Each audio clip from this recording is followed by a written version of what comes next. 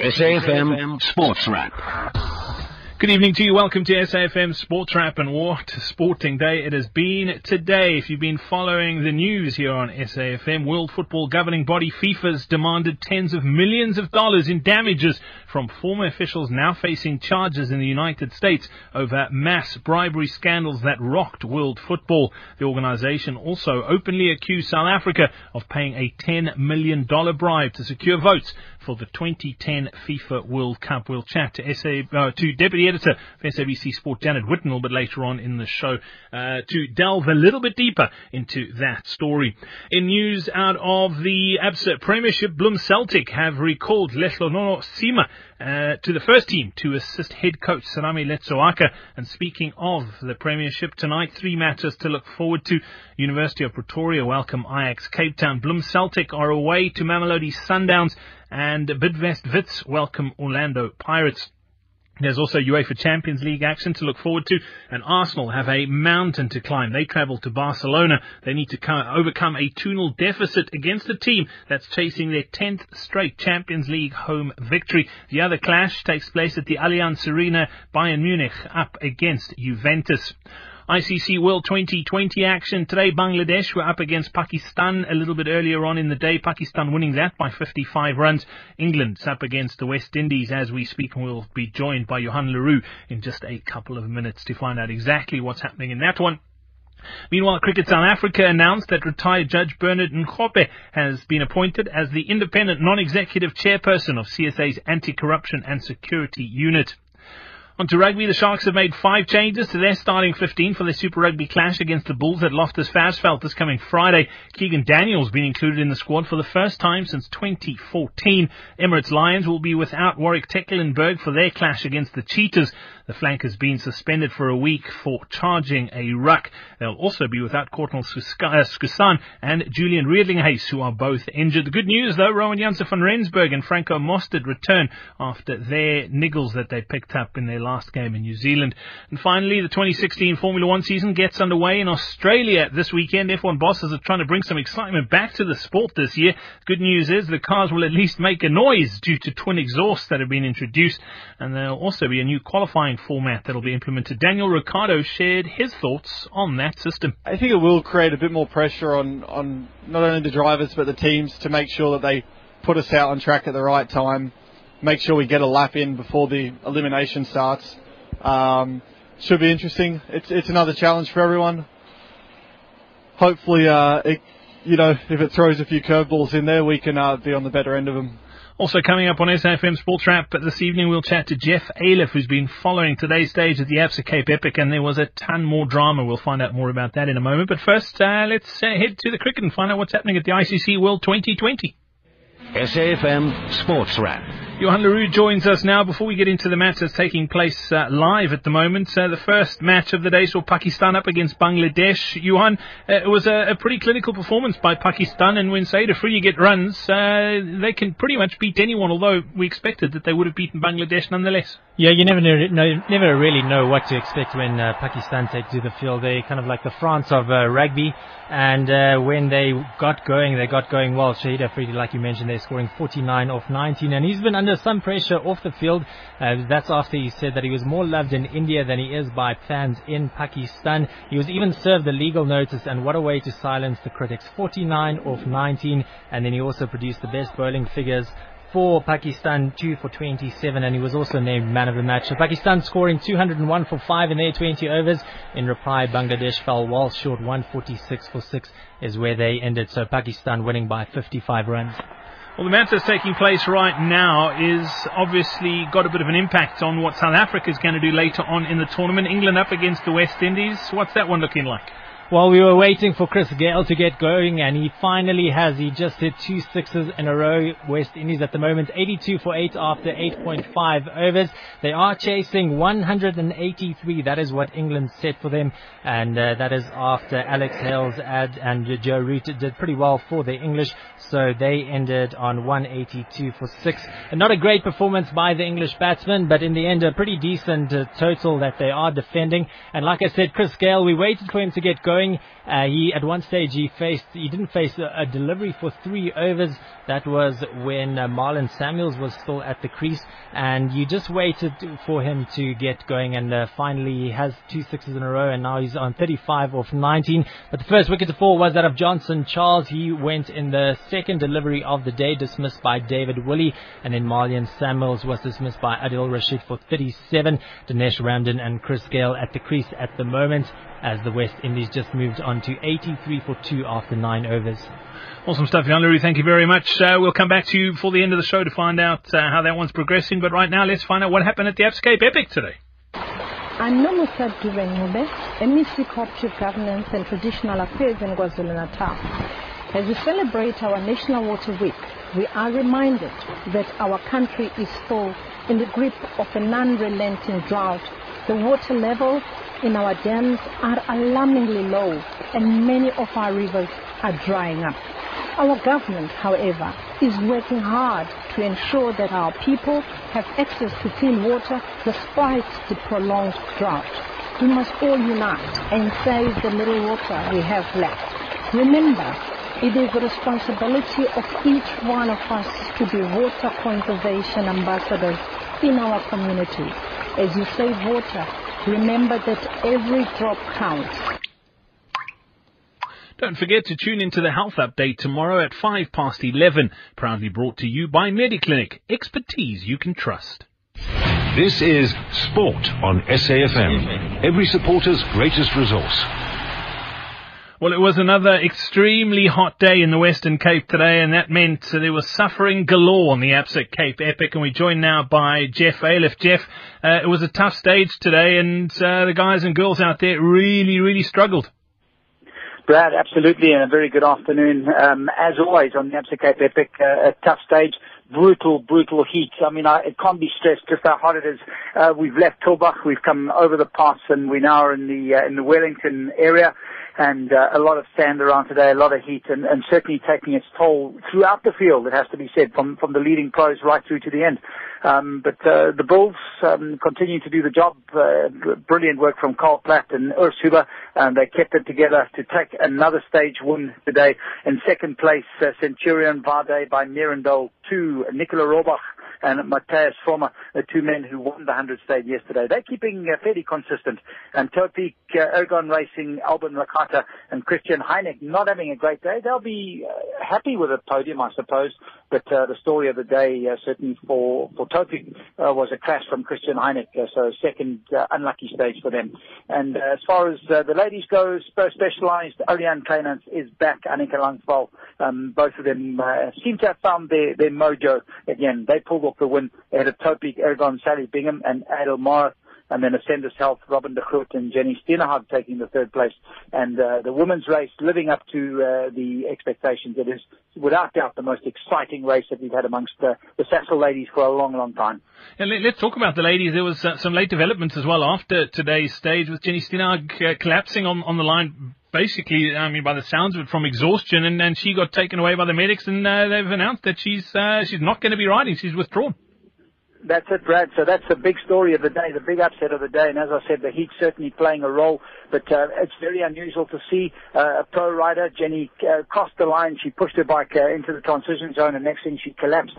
And she was clearly in a huge amount of discomfort. It wasn't a nice thing to see. Looked like she was battling for breath. The medics were on the spot very quickly. She was came around on the ground, and she looked just to be in a lot of discomfort.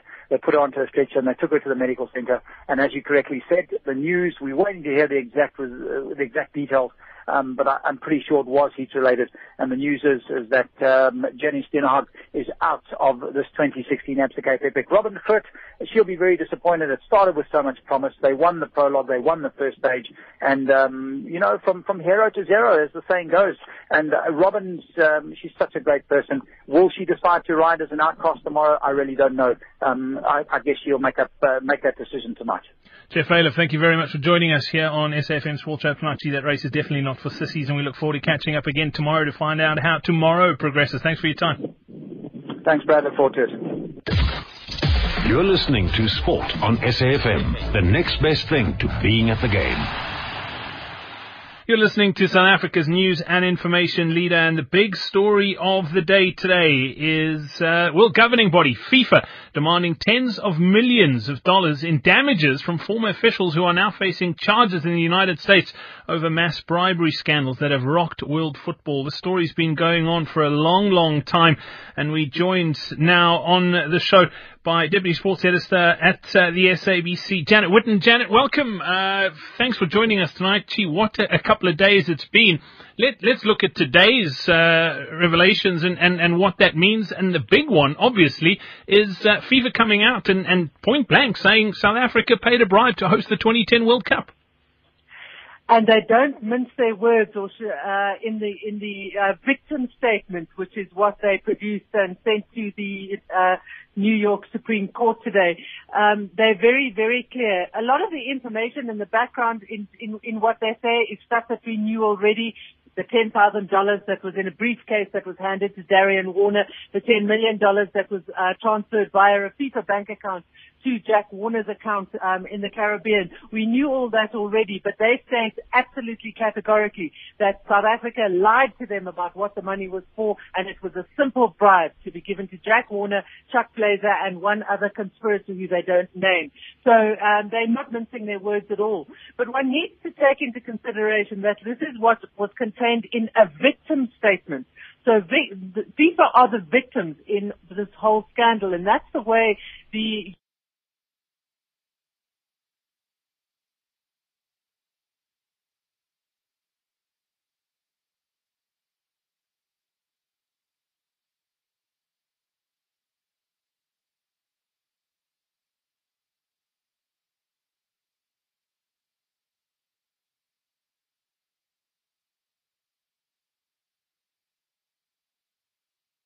United States Justice Department is treating them.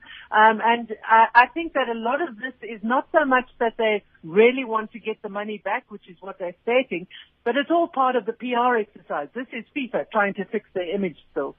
Janet, let's clear that up. FIFA being sort of portrayed as the victim, is that just semantics so that they can press charges, or is this a way to separate what's actually happened? I can't quite wrap my head around this. Obviously, there's lots of former officials who were implicated, but they were FIFA. How can you separate the two? For me, it just doesn't not make sense. It doesn't really make sense, and I don't think anybody who knows anything about the story buys that completely.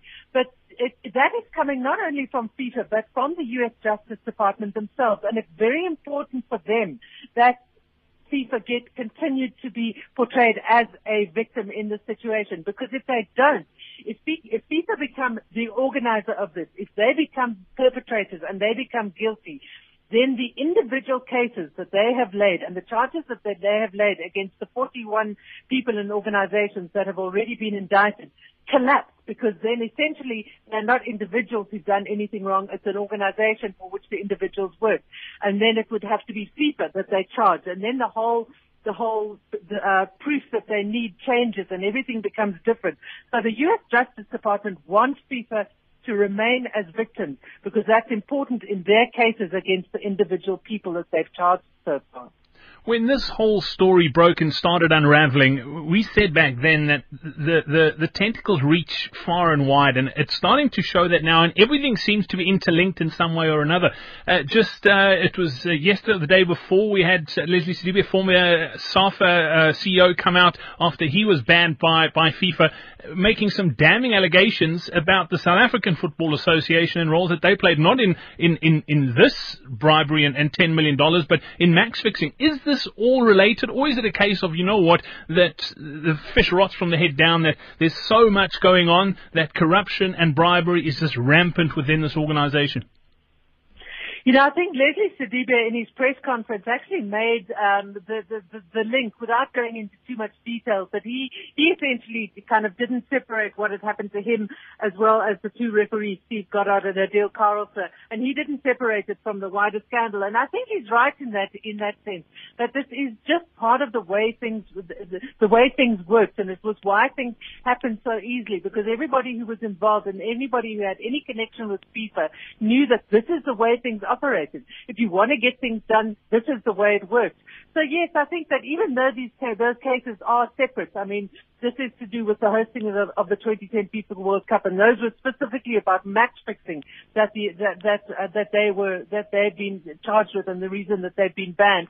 I think they are interlinked, as you said, because the fish does rot from the head down, and it can't be separated. And FIFA is desperate to separate all of these, because if they don't get separated, then FIFA itself becomes guilty, and they don't want that to happen. Janet, you said that's how the organisation was run. We'll get on to the current administration now, but we saw the election for a new president just a couple of weeks ago. South Africa candidate Toke Segwale stepping down at the last minute.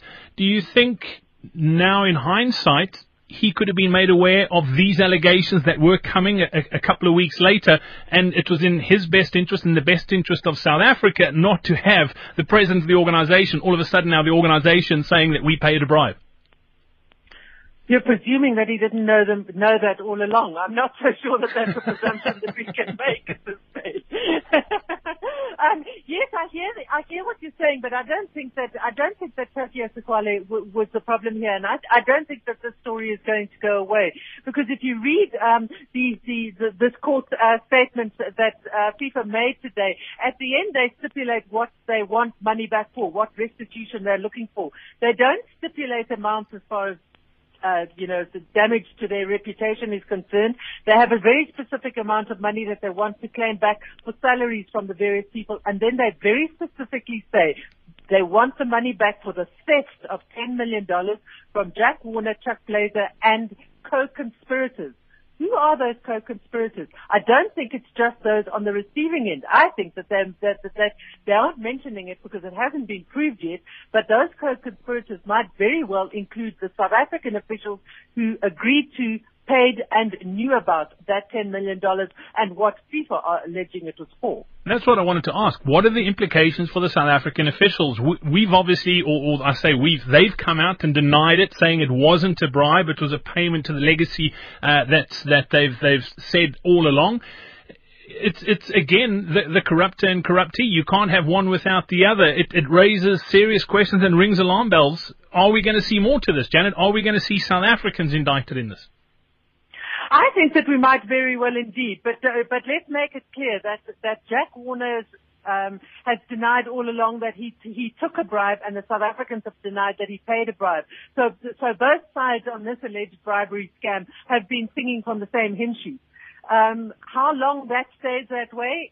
Jack Warner is facing a multitude of chances of charges. Is he going to decide at some point, well, if I give them information, maybe they'll let me off a little bit, maybe they'll make a thing, and I'll sell, A, B, and C down the river, and then maybe I won't face charges X, Y, and Z. That could very well happen, but I don't think this is going to go away. Somewhere there's a document that's going to be found, as it always seems to be in this situation, that proves that somebody knew that this wasn't it wasn't a gift to the African diaspora, which has always sounded such a strange argument to everybody who's been following the story anyway. Janet, then finally, the current and new leadership that have just been elected, are we seeing much of the same, or do you think that Infantini is the right guy to sort this mess out? I think that the key here is the reform packages that were agreed to at the same time that Gianni Infantino was elected. And those reform packages are quite far-reaching in terms of what FIFA has ever done before. But are they far-reaching enough to root out the problem that they are facing at the moment? And I don't think so. I think that those reform packages were all part of the PR exercise as well. And it seems that those who understand the legalities of it seem to think that these reform packages are not going to prevent this kind of thing from continuing. And not everybody's been caught and not everybody's been found out. So there are undoubtedly still corrupt individuals within FIFA who just haven't been caught yet, and people who've been kind of shaking the tree a little bit and, doing things that, this is probably not really the right thing to do, but listen, I'll get away with it because we've been getting away with it for years. Those individuals are still there. I think Gianni Infantino is making a big effort, but I think FIFA as an organization, as I said, I think that for the last year, they haven't really been trying to fix the problem. They haven't really been trying to root out the problem. They've only come clean with things that have been discovered by somebody else. I think that this is a giant PR exercise for them. They're trying to fix their reputation, not the organization. Yeah, and we'll leave it at that. Janet Witten, Deputy Sports Editor at the SABC, thank you for joining us this evening and giving us your take on this whole issue. Follow it closely, because if you want to see how to unscramble an egg, this may be it. Janet, thank you much for your time. Much appreciated. My pleasure. You're a departures controller for SAA on your way to your office when you spot an elderly lady looking dazed and confused. You stop and offer your assistance. But as soon as you leave, a colleague calls you back. The old lady is in tears. I know you, she says. Yes, I just helped you, you say. No, she says, I've known you for 43 years. And that's when you realize you're looking into the eyes of your own mother's long-lost best friend. Suddenly, the old lady's not the only one crying. Carol Ann's story took her back 43 years. Where did yours take you? Submit your SAA story on our Facebook page and you could be in our next ad, or book your seat now and create a story of your own. With South African Airways, there's a story in every seat. Book yours now at flysaa.com. Scalpel. Nurse, hand me the... What was that? What happened? Power's out, Doctor. What? Well, when does the generator kick in? I don't know, but she's going into shock, Doctor. Her heart's failing. I need that machine. Every year, innocent lives are lost due to electricity theft. Report electricity theft anonymously by sending an SMS to 32211. SMSs cost R1. Operation Kanyisa. The power is in your hands. SAFM Sports Wrap. Well, we are past week 3 of the brand new 2016 Super Rugby season, and there have been one or two surprises, one or two things going, I think, according to plan, and I want to analyse what's happened so far, and we're joined now by rugby analyst from Front Row Grunt, Tank Lanning. Tank, welcome back onto SAFM Sports Wrap. Thanks for joining us tonight. Dad, always good to chat. How are you, sir? Yeah, fantastic. Tank, let's get the tough questions out of the way first. Have you figured out this format yet? No, I'm leaving it to the brainiacs there. I just watch the rugby with a beer in hand and hope for the best. As Goldberger said, as long as you win most of your games by the end of the season, you should be in the playoffs. So that's all that's important. Tank, what's been the biggest surprise for you from a South African team perspective so far this season? Oh, yeah, surprise-wise, I'll go back to the flat-eared folk, but I mean, last year's Stormers scrum was extraordinary, and I expected the same thing to happen. I mean, obviously they lost Stephen Kitsoff and Matt Proud for the coach, no longer there. But my word, I've been quite surprised with how fallible that has turned out to be, and I think it was it was one of the reasons why they came unstuck against the Sharks at Newlands, and then. I suppose no real surprise, but the way the Lions have embraced sort of ball in hand, the way they played Currie Cup rugby, and they just carried on the way that they did last year, less surprising, but more just enjoyable. Would you say that Lions team is the South African team that's impressed you the most? I mean, they won in New Zealand. They've never done that. This past weekend, they probably weren't at their best. They'll be disappointed with that. But they've picked up 2 on the road. Yes, the first one against the Sunwolves, probably expected that they should have won it. They weren't at their best there. But they come back home now with some good points from their road trip. Yeah, they do. Look at the worrying signs would again, a bit like the Stormers, would be their scrum. They started this whole get your scrum right and don't even use your hook. You push over the ball instead of hooking it. And they looked a little bit creaky against the Highlanders. Sure, they were playing their sort of second string punter. But, I suppose for me, the form that has been the most surprising, or the side that's most surprised me has been the Sharks. I mean, I think they always had the potential. The Lions as well. But, the Sharks last year were really iffy, and I think they struggled because Gary Gold came back from Japan late. It wasn't part of the preseason. They had, even just to quote Gary, I mean, they had too many prima donnas in that side. And what's happened is that he's been part of the preseason now. They've got rid of a couple of really big names, and they look a bit more workmanlike. And I think they look the form side of the tournament for us at the moment. Yeah, I was quite surprised this past weekend. I picked the Stormers to win it, and I wouldn't say convincingly, but I thought they definitely would have beaten the Sharks. So that result surprised me. Looking at the Sharks this coming weekend, they've made a few changes to their starting 15, and the one that sort of raised my eyebrows was Keegan Daniel back. He hasn't been in the matchday squad since 2014. That's an interesting selection. It is indeed, and I think he's a great player. They've obviously, those Dupree brothers have taken the tournament by storm, and now Jean-Luc's injured, so obviously they need to change a little bit. Yeah, also quite surprising they got Philip van der Walt at 7 instead of 8, but I mean, that's probably still going to work. But Marcel Coetzee there, he's just such a machine at 6. So I think, I think it's fantastic to see Daniel back on the bench, and he adds huge depth. Can obviously play 8 or 7 and probably even 6 at a stretch. That's where he started his career. So I think that adds depth. They've tweaked up front. I mean, Connie Oosthuizen hasn't been bad, but I think Loans Adriaans is one of the form tight heads, and that Sharks scrum really looks good with him there. So they've got him starting. I actually had the pleasure of having a glass of wine with Gary Gold after the Stormers game. Obviously he was chuffed as can be after the game.